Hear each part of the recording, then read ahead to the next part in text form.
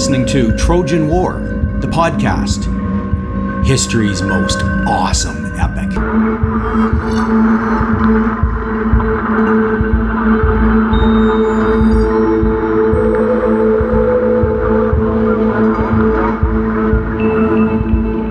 This is episode number 4 in the series. Today's episode is titled, The Judgment of Paris.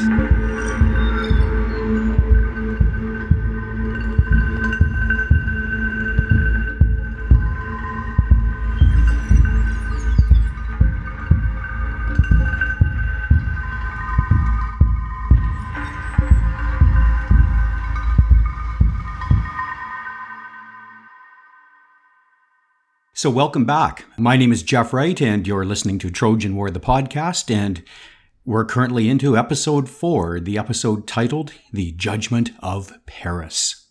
Now, if you're 4 episodes into the podcast series, you're likely pretty familiar with how the whole thing operates. I'm telling a serialized story, as you know.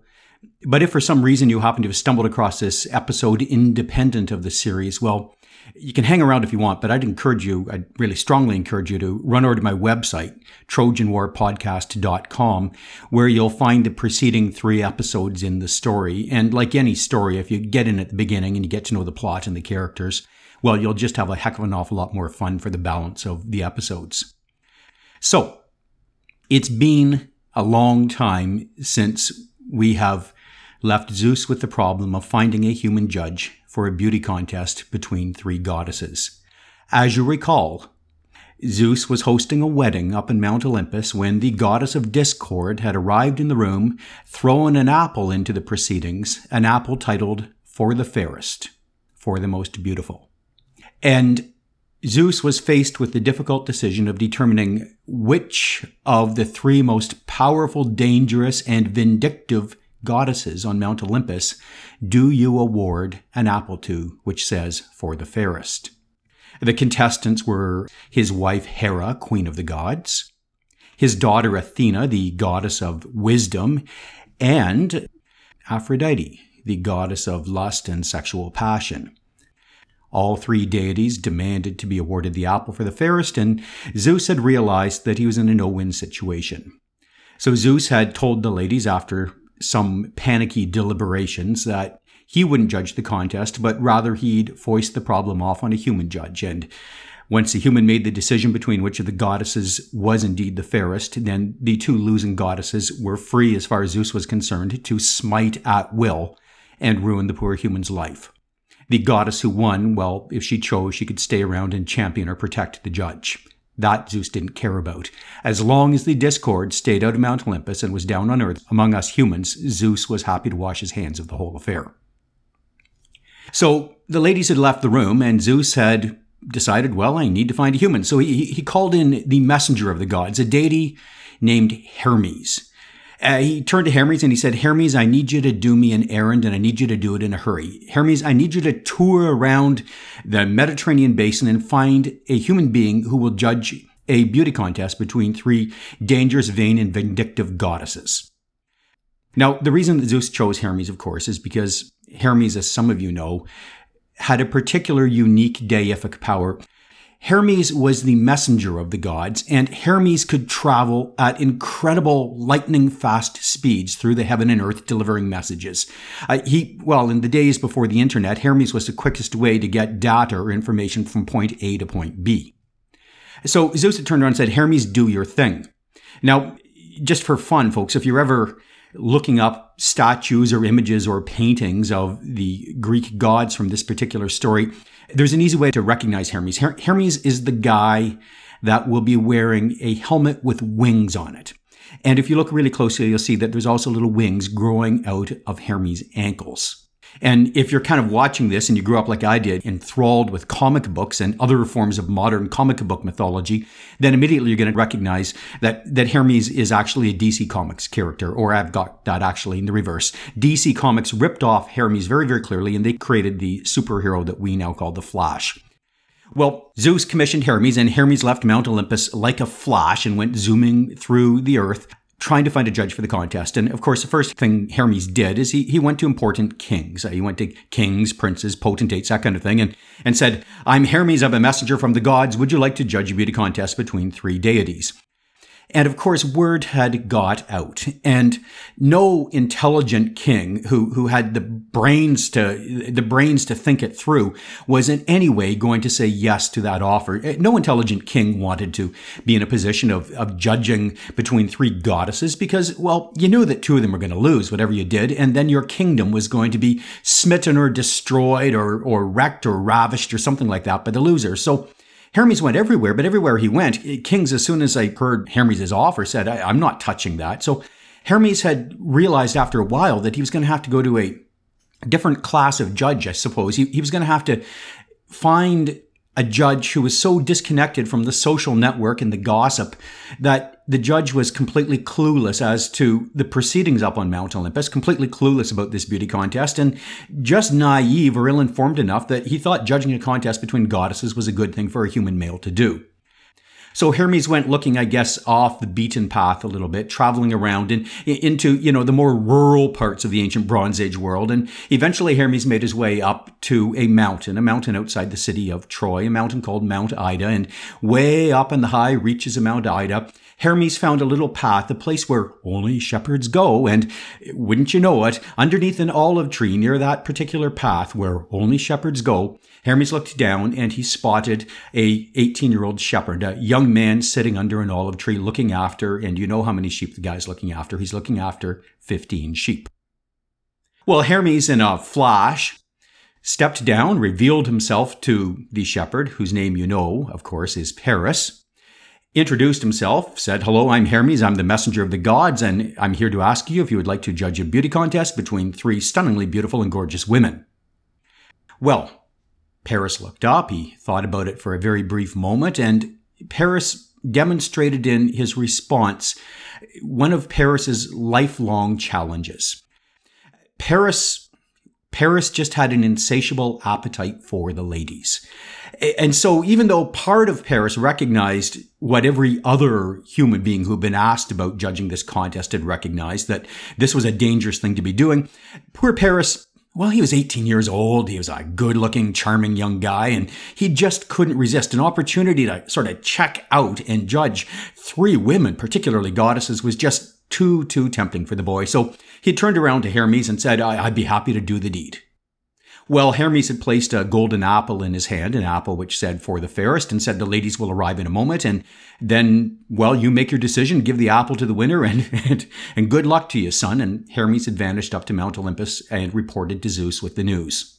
He explained to Zeus that he had to cut some corners in finding a qualified judge, but that the shepherd boy that he had chosen, this 18-year-old boy, Paris, was comely, incredibly charming, good-looking, friendly, obviously not particularly bright, or he wouldn't have said yes to it, but he'd have to do. And Zeus, recognizing that he wanted to put an end to the discord up in Mount Olympus, said, I'll let the ladies know.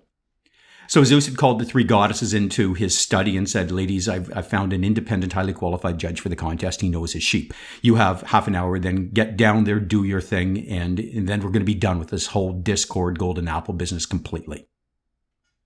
And so the ladies had prepared for the contest, and 15 minutes later, in a blinding flash of deific glory and brilliance, the three most powerful goddesses in creation appeared in front of an 18-year-old shepherd boy sitting under an olive tree.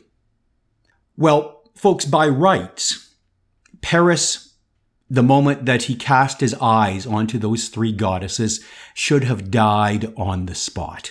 There are all kinds of stories in Greek mythology about poor human men who get into liaisons by accident or deliberately with goddesses, or even see them bathing naked or something like that. And in every one of these stories, the message is very, very clear. Human guys aren't supposed to be checking out goddesses, and particularly judging goddesses in beauty contests and things like that. So the only way that Paris managed to survive the experience is that the goddesses knew this. They wanted him to judge the contest. So do you remember that mist I talked about way back in episode 1 that Zeus would use to sort of conceal Mount Olympus from prying tourists? Well, the goddesses surrounded themselves in just enough mist that Paris could actually look at them and make an independent judge on their beauty without actually having his retinas scarred. So Paris could actually see what the goddesses looked like, I guess, if you will, in more anthropomorphic terms. Now, normally a goddess by human standards would be overwhelmingly, stunningly beautiful, and Paris wouldn't have been able to distinguish between them. But with the mist in place, a little bit of the mist sort of taking the edge off their deific glory, Paris had a chance. And here's what he was faced with. Here are the three women standing in front of him. I'll describe them, and you can decide which one you think should win the apple. The first contestant, of course, was Athena, Zeus's daughter, the goddess of wisdom. Now, I've told you many times that Zeus's daughter, Athena, was a goddess of wisdom, but there's a couple of other things I need to add. She was a goddess of other things too. And the first thing is, Athena was also the goddess of courage and success in warfare. Athena was Athena, warrior princess, if you will. She was a brilliant fighter, and she could imbue men with courage and glory and confidence in battle. The ancient Athenians actually had a statue built in the center of their city in Athens, which celebrated Athena as the warrior goddess. They referred to her by the word victory, and the word victory in Greek, curiously, and a lot of fun with this, is actually Nike. So they actually refer to Nike Athena, and that tells you why your t-shirt says Nike and why your running shoes say Nike. And that little swoosh is supposed to be sort of Athena's winged glory kind of thing. So Athena was a warrior goddess along with the goddess of wisdom. But there was another thing about Athena. Athena was one of the three Olympian female deities who was a perpetual virgin. And Athena was, well, beautiful in one way, but she had a cold, aesthetic, intellectual beauty. She was almost portrayed most of the time as asexual. She was not a goddess that oozed femininity. Athena oozed cerebral wisdom in one manifestation and deadly, deadly, deadly military ability in another. But Athena never oozed sexiness or haughtiness or anything like that. So Athena wasn't really going to be much of a competitor in this beauty contest. She just didn't have the right goods to win the golden apple. And then there was, of course, the next contestant, Hera. Now, I'm going to have to be very careful here. I'm going to tread into a delicate conversation. I'll do my best. But the thing to remember about Hera, folks, is that Hera was the goddess of marriage. Of nice, stable, long-term, faithful, monogamous marriage. And while Hera was still capable of inciting lust and sexual passion inside of her partner, her husband Zeus, well, they had been married a long time, and let's just say that Hera sort of couldn't do it naturally. She had to work at it quite a bit to get Zeus sort of into the mood. There's a very telling scene in Homer's Iliad, I think it's in book 14, where Hera decides for completely selfish and nefarious purposes, which have nothing to do with romance. She's actually trying to distract her husband Zeus from doing something that he should be doing. Hera decides that the best way to distract her husband is to seduce him, to get him into the sack, as it will. And well, poor Hera, it takes her all morning to work to get herself ready so she's confident that she's sexy and seductive enough that she can actually re-pique her husband's interest. She has to work in her hair, her makeup, her jewelry, her perfume. And then in despair, poor Hera actually has to go running off for additional help. And it's very telling where she goes for additional help. She goes to the goddess Aphrodite and she says, Aphrodite, I need a little bit of help in sort of in the nookie department with my husband. Could you give me an aphrodisiac? And Aphrodite, of course, the goddess of lust and sexual passion, provides Hera with the aphrodisiac, and Hera manages to pull the trick with her husband. But it wasn't easy. Hera had to work at it. Whereas Aphrodite, well, Aphrodite just had to walk into a room and everybody's pants dropped to the floor. She was a force of nature. She oozed and exuded sexual lust and passion. Now, I've got to give Hera some credit. Hera would be there the morning after and the week after and the month after and the years after, whereas, well, Aphrodite was sort of a quick, well, lust and sexual passion are very quick and temporal things. Aphrodite didn't stick around much after the deed had been done. She was off in some other flirtation or conquest. She was not the god of stable long-term relationships. She was the god of, well, the god worshipped by 18-year-old boys like Paris. Well, Paris looked at the three goddesses, and clearly, as you can see, there'd be no contest between which of the three goddesses was going to get the apple. But Athena realizing that she was going to lose this contest and desperately wanting the apple, had thought for a moment, and being the goddess of wisdom, she had thought very quickly, and Athena had come up with a ploy to sort of reconfigure the contest and give her and Hera a fighting chance at winning the apple. So Athena had stepped forward right before Paris had given the apple to Aphrodite, and Athena had said, "Just a minute, son." And Athena had removed just enough of the veil of mist from her body that when Paris looked at Athena, his eyes began to burn, and he realized, I'm in some real trouble here. I'm seeing a goddess in all of her glory, and it was overwhelming. And when Athena had Paris's attention, she said, "You know, Paris, you really can't judge in our beauty, because if we remove the mist, all three of us goddesses, then we are so overwhelming that there is no way you can choose, because you will be dead on the ground under that olive tree." So Athena had proposed to Paris an alternative form of contest. Instead of a beauty contest, which Athena reasoned very quickly wasn't really fair, Athena proposed that each of the goddesses offer Paris a gift, and that Paris could then choose between the three gifts he was offered and award the apple to the goddess who had given Paris the most attractive and desirable gift. Now, Athena was using the gift euphemistically. Essentially, what Athena was proposing is that instead of a beauty contest, the goddesses hold a bribery contest. And Athena had done the math very quickly. Immediately, Aphrodite screamed and she protested and complained and said, "No, it's a beauty contest and I'm going to win." But of course, Hera, who realized that she wasn't going to win a beauty contest with Aphrodite in the room, had said, No. I like my sister Athena's idea. Let's have a vote on this." And Athena and Hera had outvoted Aphrodite, and the contest went from being a beauty contest into being a contest of which of the three goddesses could offer Paris the most attractive bribe. Well, now, of course, Hera was on much more firm and stable and reliable territory, because Hera, as Queen of the Gods, had pretty deep pockets in the bribery department. So Hera had stepped forward and looked at Paris and essentially promised Paris political power and glory. She had offered him kingdoms, dominions, principalities, the whole 9 yards. She had basically said, "Paris, you give me the apple, I'll make you the greatest ruler that has ever walked the face of the planet." Well, Paris listened to the offer, and Paris recognized intellectually that this was an attractive offer. And as a Greek man raised inside of a culture which valued this sort of thing, Paris should have grabbed onto the offer of political power gratefully right away, but somehow it just didn't seem too enticing or exciting to the 18-year-old shepherd boy. So he paused and he waited to listen to what Athena offered. Well, Athena stepped forward and she appraised Paris for a moment, and then she made her pitch. She offered Paris courage and prowess in battle. And again, this was Athena's domain. And she said, "Paris, and not only will I give you courage and prowess in battle, but as an added bonus, Paris, I'm going to toss in a bit of wisdom too, because it looks like you could use a little bit of help in that department, son."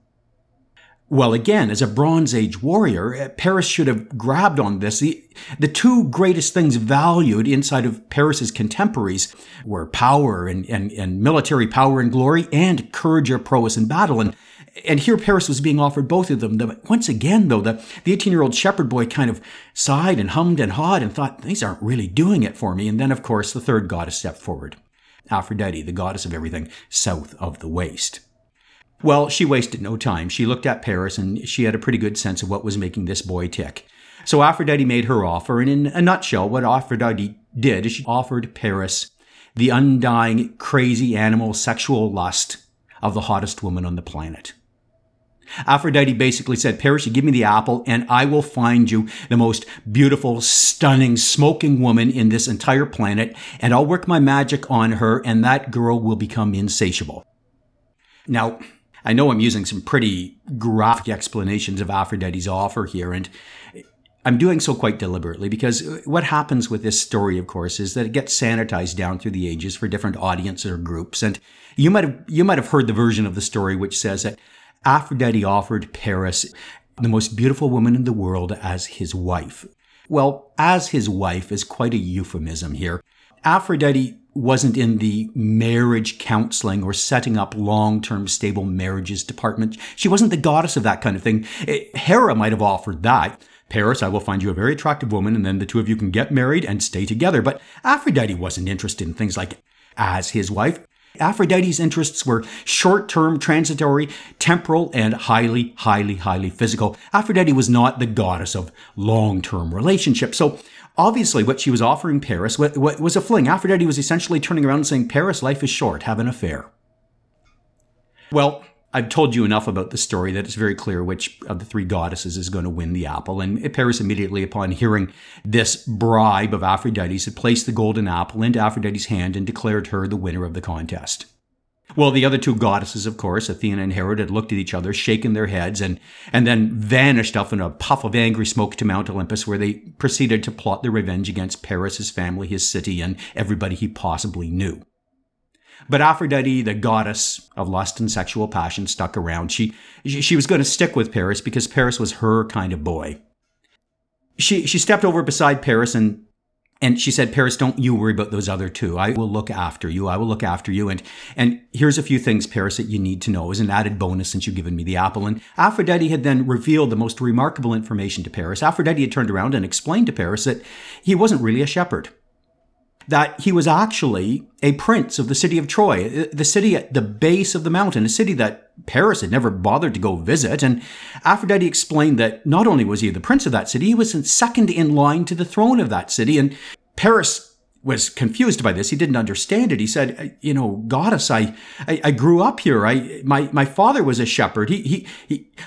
That's the only life I ever know. You're telling me I'm a prince, and explain that. And Aphrodite had sighed and said, it's a long story, and for a boy who just turned down wisdom, it's way too complex for you to understand. But trust me on this, Paris.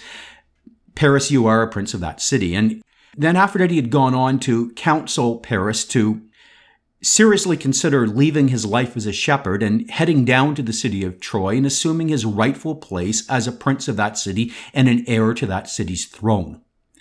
Paris had protested and said, I don't know how to be a prince. I've got no training in it. And Aphrodite had made a promise. She said, look, you go down and you do it, Paris. Here's what will happen. When you get to the gates of the city, I'll work a minor bit of magic on the people in that city, particularly on your parents and the other members of the royal family. And they will completely forget all the horrible prophecies that they learned about you 18 years ago before you were born. They'll completely forget all of those. Further, they'll completely forget that you've ever been away from home. They'll just assume that you've been gone for a little while at camp. Their whole brains will be a little bit fuzzy about the whole thing. But Paris, all you have to do is move into the palace, roll with it. You'll like being a prince, and I'll make sure that I smooth things over nicely for you. So Paris thought this sounded like a wonderful plan, but then he turned to the burning question. He said, and when do I get the hottie? When do I get the insatiable lust of the most beautiful, hot, sexy woman in the planet? That's what I really want, Aphrodite. That's why I gave you the apple. And Aphrodite said, that's going to take me a few more minutes, Paris. I've got the candidate. I got the girl in mind, but Paris, I need a few moments to kind of work some geopolitical magic. I got some strings to pull before I can set it up so that you're in a situation where you have an opportunity to meet her. But here's the thing, Paris, don't worry about it. Someday in the very near future, you will step into a room, Paris, and you will see a woman. And when you see that woman, you will know that she is a girl I promised you. And then, Paris, all you have to do is call my name 3 times. I'll arrive invisibly beside you with my little buddy Cupid here, and we'll work our magic in that girl, and she'll be putty in your hands. So, folks, I should likely describe this little buddy Cupid. Aphrodite, the goddess of lust and sexual passion, was always accompanied by a very small child. It was actually her son. And the child's name in Greek was actually not Cupid, it was Eros. And if that sounds an awful lot like the word erotic, well, it should, because that's the root word, and that's where we get the term erotic. Now, this little kid, Eros, who the Romans later changed his name to Cupid, you'll recognize if you ever see statues or if you see paintings of him, or if you're fortunate enough to bump into him on a street on a Saturday night. He's a short little fat kid with wings on his back and a little bow and arrow. And he's essentially the guy that travels everywhere with Aphrodite. And when Aphrodite finds a candidate who is going to fall head over heels in lust with somebody, then Aphrodite snaps her fingers and Eros does his thing with one of his little erotic arrows. And the arrow hits the unfortunate, unsuspecting candidate bam in the head, or sometimes south of the waist. The stories vary, and that person, of course, falls head over heels in lust with whoever Aphrodite decides he'll fall head over heels in lust with. So that's Eros, Aphrodite's helper. So Aphrodite turned around and said, Paris, when you see the girl, you know, just call my name 3 times. Eros will do his magic with the arrows, and the girl will be putty in your hands. She will have no choice. It's the way I do things. And with that, Aphrodite smiled and vanished in a puff of perfume smoke up to Mount Olympus, holding a golden apple, which she was now going to lord over the other two goddesses and make their lives miserable.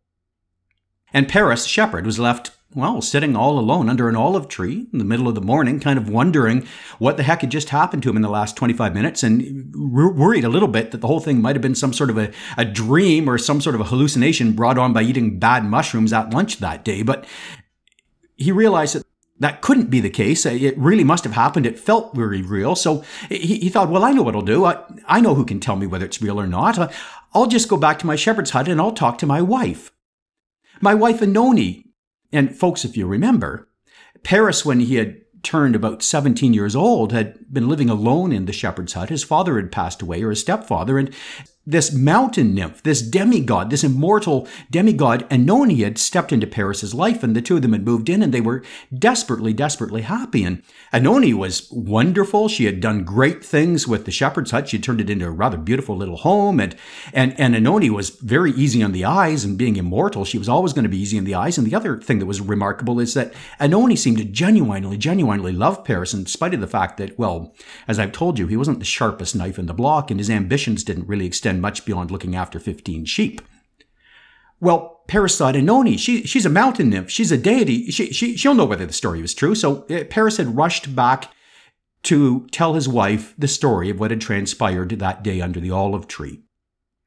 Well, he got into the story, and Anoni immediately verified that it had happened. She said, yeah, those are the goddesses. Yeah, those are them. And Anoni, of course, didn't hang out on Mount Olympus, but she knew these goddesses, and she was really, really excited as Paris went on to explain how it had morphed from a beauty contest into a bribery contest. And then Paris had turned around and he had outlined the 3 bribes that the goddesses had given him to choose between. And Anoni said, well, which one did you take, Paris? Did you take power or did you take military prowess in battle? And suddenly there was an awkward silence in the house, and Anoni looked at Paris, and she realized that Paris hadn't chosen either of those 2 gifts, that Paris had instead chosen the insatiable lust of the hottest woman on the planet instead. And Anoni was briefly troubled, and she thought, what is this? And then she laughed, and she smiled, and she ran over, and she threw her arms around Paris and hugged him and said, you silly boy, you didn't have to choose that gift because you already have it.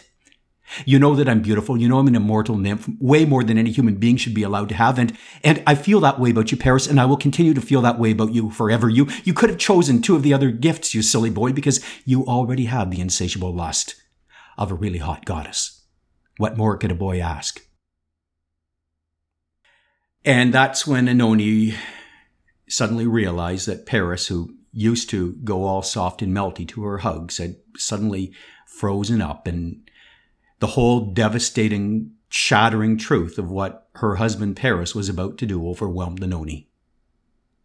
Paris kind of stepped back. He looked at her a little bit sheepishly, and then he said, yeah, well, I didn't know I was a prince, and I didn't know there was a whole world of really hot women out there, and Aphrodite promised me something pretty spectacular, and without any further discussion or conversation or apology, Paris walked out on the only good thing that had ever happened to him in his life since the day he had been spared those 18 years ago by a shepherd. He just walked out on her, heading towards Troy and his destiny in some fantasy girl promised by Aphrodite. Well, Anoni's final words are recorded. We don't know her tone of voice when she said those words, but we know what she said to Paris as he walked away from their life together. Anoni turned around and, either crying possibly, or screaming and raging possibly, or maybe both at the same time, Anoni had said, Paris, someday you will need me.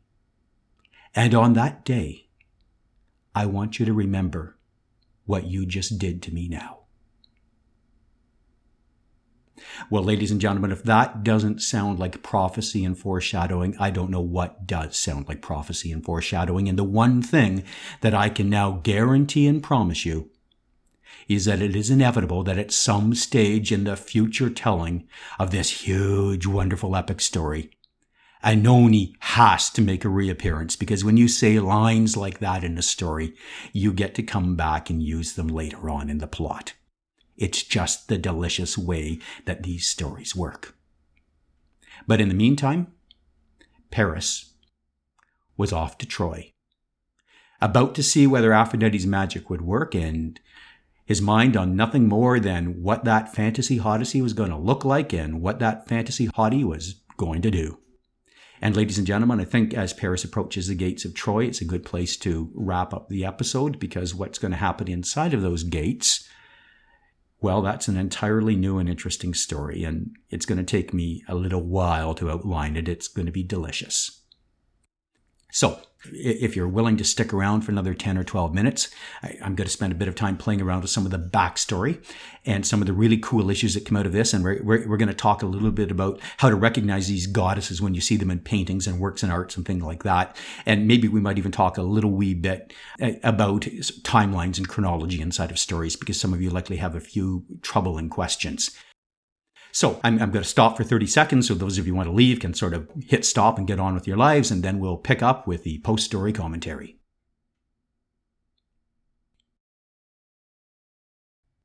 So I've been telling this story for quite a while to different audiences, and I have a common experience when I tell the story. Most of the time when I tell this particular episode of the story, about 80, 90% of the people listening to the story just throw themselves into the story and they absolutely love it. And then there's the 10 or 15% of the audience that get this troubled look in their face, and they get confused, and they get this pained, agonizing look in their face. And inevitably, when I'm done telling and I wander over and say, "What's bugging you?" they turn around and they say, "I'm doing the math. The timelines don't add up. I'm really, really confused. It sounds as though the beauty contest is happening 18 years after the apple was thrown into the hall in Mount Olympus. Are you saying it took Zeus, king of the gods, 18 years to find a human judge for the contest? I know Hermes had a hard time finding a judge, but 18 years, what's happening to the timelines here, Jeff?" And at that point, I'm sort of having to smile and look at these people and say, well, yeah, there's a little bit of a glitch in the timelines, and you caught it, and it's bugging you. And then I go on to explain a couple of ways that they can think about it. The first way of dealing with these timeline glitches, when you get to these big epic stories that are grounded in the oral tradition, and suddenly the timelines don't make sense, the best thing to do is to basically look the other way and not pursue your questions too carefully. Just pretend it's not there. Hopefully the problem will go away and it won't distract too much from the story. This is sort of like the willing suspension of disbelief model. Just, well, that's the way the story works. Who am I to judge? Let's get back to the plot. Now, some of you're happy with that, but other people are going to say, no, I need a rational explanation, Jeff. So I can offer you the other solution. I can offer you what's sometimes referred to, it's not my idea, as the Einstein solution. And I can bring out Einstein's theory of relativity and say that, the speed at which time unfolds is relative to the perspective of the person who is actually having the time unfold around them, or something like that. And consequently, time up in Mount Olympus, deific time, is quite different from time down here on Earth, Homo sapiens time, and consequently the gap in time, well, it only appears a gap in time because you're down here on Earth. Up in Mount Olympus, it's not a time problem at all. And I can try to foist it off on you that way. I don't find that very satisfying myself, but there's a few physicists that go, oh yeah, that explains everything. Thanks, Jeff. And the truth of the matter is, if you're really worried about the timeline, I'll just tell you the truth of the problem. The problem is basically that these stories all originated inside of the oral tradition, and the stories, when I'm cobbling together the plot here, come from remaining fragments and bits and pieces that I'm having to pull together. And it turns out that we have the fragments of an ancient work. I think it's called the Scipia. I'm not sure I'm pronouncing that correctly. And in that fragment, we have the story of the wedding, and we also have accounts of the Judgment of Paris story, little bits and pieces of the two remaining. But they were clearly, or likely clearly, penned by or told by the same author and then written down by the same publicist at some time in history. And so the chronologies line up with those two. But then, of course, the story of the nightmares and the Queen of Troy and the prophecy about the torch that would burn the city to the ground and all of that, well, it was a completely different storyteller and a completely different person writing down the chronicles when the Greeks got a written language who actually recorded that particular episode. And so the problem is the authors or the chroniclers never actually got together under a common editorial team to try to iron out the inconsistencies and the details in the plot. And this kind of thing happens in all the ancient epics that originated in the Bronze Age, or even in epics that originated where you had more than one artistic contributor sort of recounting the details of the story, and not just inside of Greek mythology. This is a problem that shows up in all the stories. If you go to the book of Genesis, the creation stories inside of the Jewish and the Christian tradition, inside the first two chapters of the book of Genesis, you'll be amazed if you go back and look to discover that there's two completely independent and contradictory and conflicting creation stories.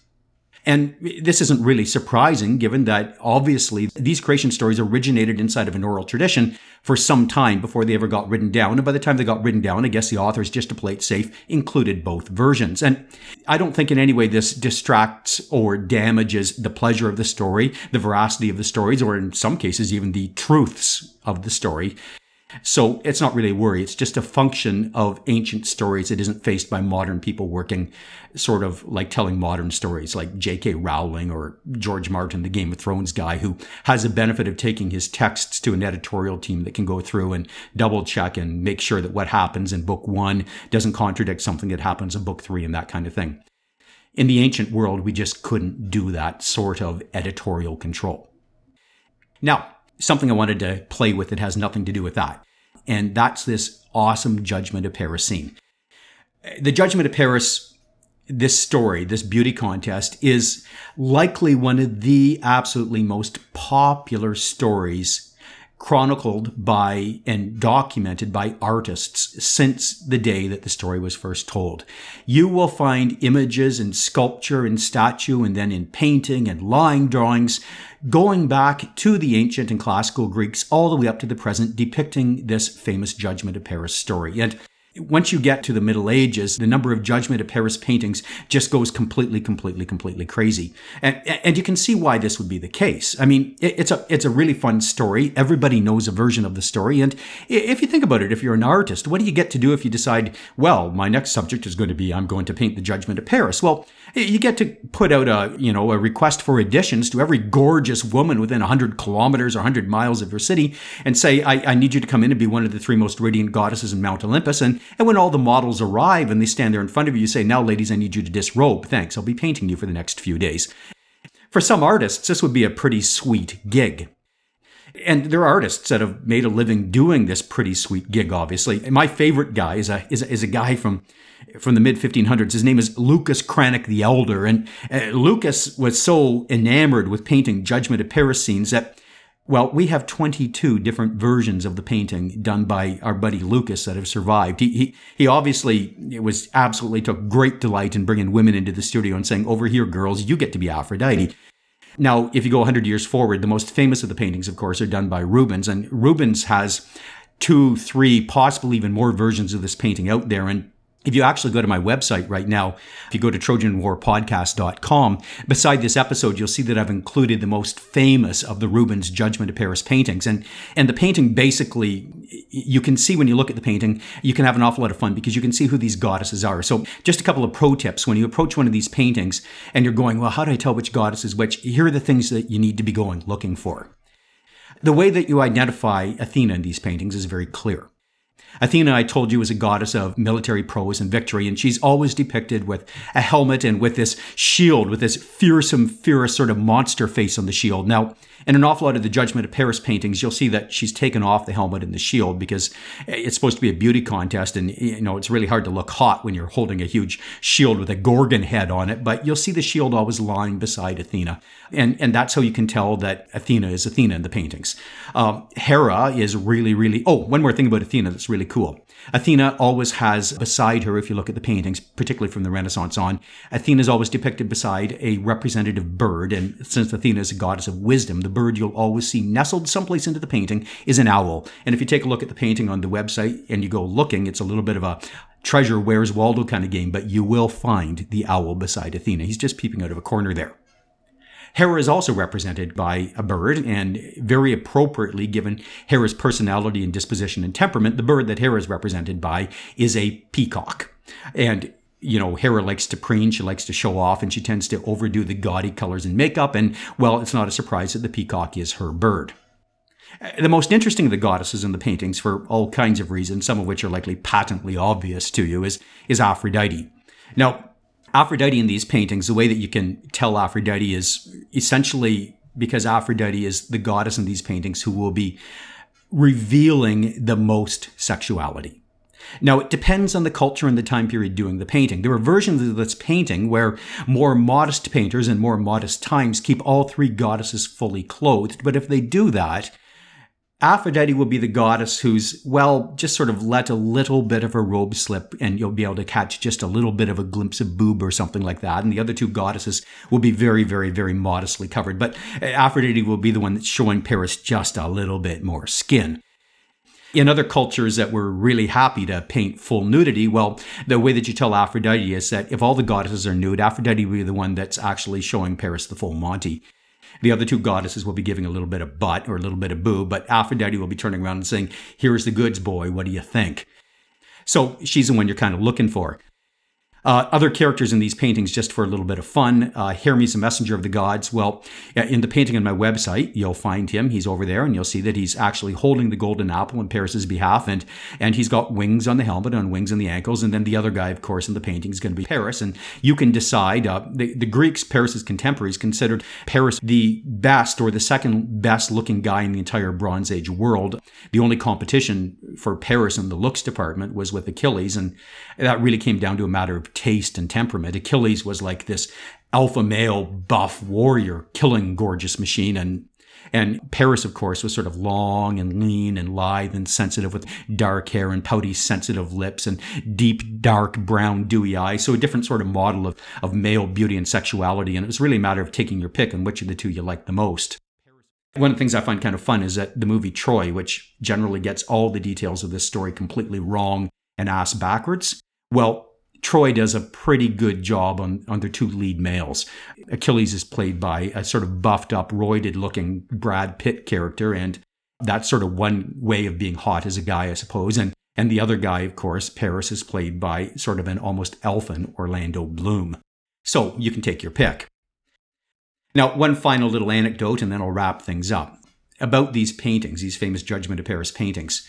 Back a few years ago, I have two sons, and back a few years ago when one of my sons was just entering those very early awkward teenage years, he wandered into my office one evening while I was actually working on a project related to the story I'm just telling you. Now, you've got to imagine the scene in my office. I had a huge big screen computer, and because I was particularly working and interested in this story at the time, I had Rubens's Judgment of Paris painting up as my screensaver. So when my awkward early teen son walked into the room, there he saw his dad sitting looking at, well, a screensaver depicting three very naked ladies. And my son, for a brief moment, was horrified and kind of looked at me, and he stumbled out of the room in a hurry. So, I gave him a few minutes, and then I called him back in the room and said, so you're worried a little bit that your dad's looking at naked ladies on the internet. And I thought we were going to have some kind of a conversation there, and I was going to assure him that the naked ladies I was looking at were painted in 1630 and not exactly what we'd call 21st century porn. He had nothing to worry about. But it turned out that my son wasn't actually worried about his dad looking at naked ladies on the internet. He was a 21st century boy. What he was really worried about was the women I was looking at. And he stumbled for the words, and he was clumsy, and he didn't have the language for it. But what he was basically querying and confused about is he said, Dad, the women in those paintings, those women they're positively, well, Dad, they're Rubenesque. And that wasn't the phrase he used, which was a lot clumsier and far less sensitive. But he was pointing out something interesting about the paintings. And being a former high school teacher, that gave me a wonderful opportunity to sit the guy down and force him to listen to a long, tedious lecture. Well, we reviewed via an internet search all the different paintings of the Judgment of Paris down through the centuries. And I worked towards my thesis, which I was trying to explain to him and point out, which is that definitions of female beauty are always culturally implicated by time and place and society, and that we really can't say anything about female beauty because female beauty seems to go in and out of fashion, well, at a remarkably quick pace. So Rubens was actually painting the hottest three models he could find in the city. Maybe they're not what my 21st century son would have thought were the hottest three models he'd find if he went looking. But that just tells us not about what women's beauty is like. It tells us what the fashion industry and popular entertainment does and what media does. And it went on and on and on. And after about 25 minutes, my son yawned, gracefully bowed out of the room and escaped. Lecture over.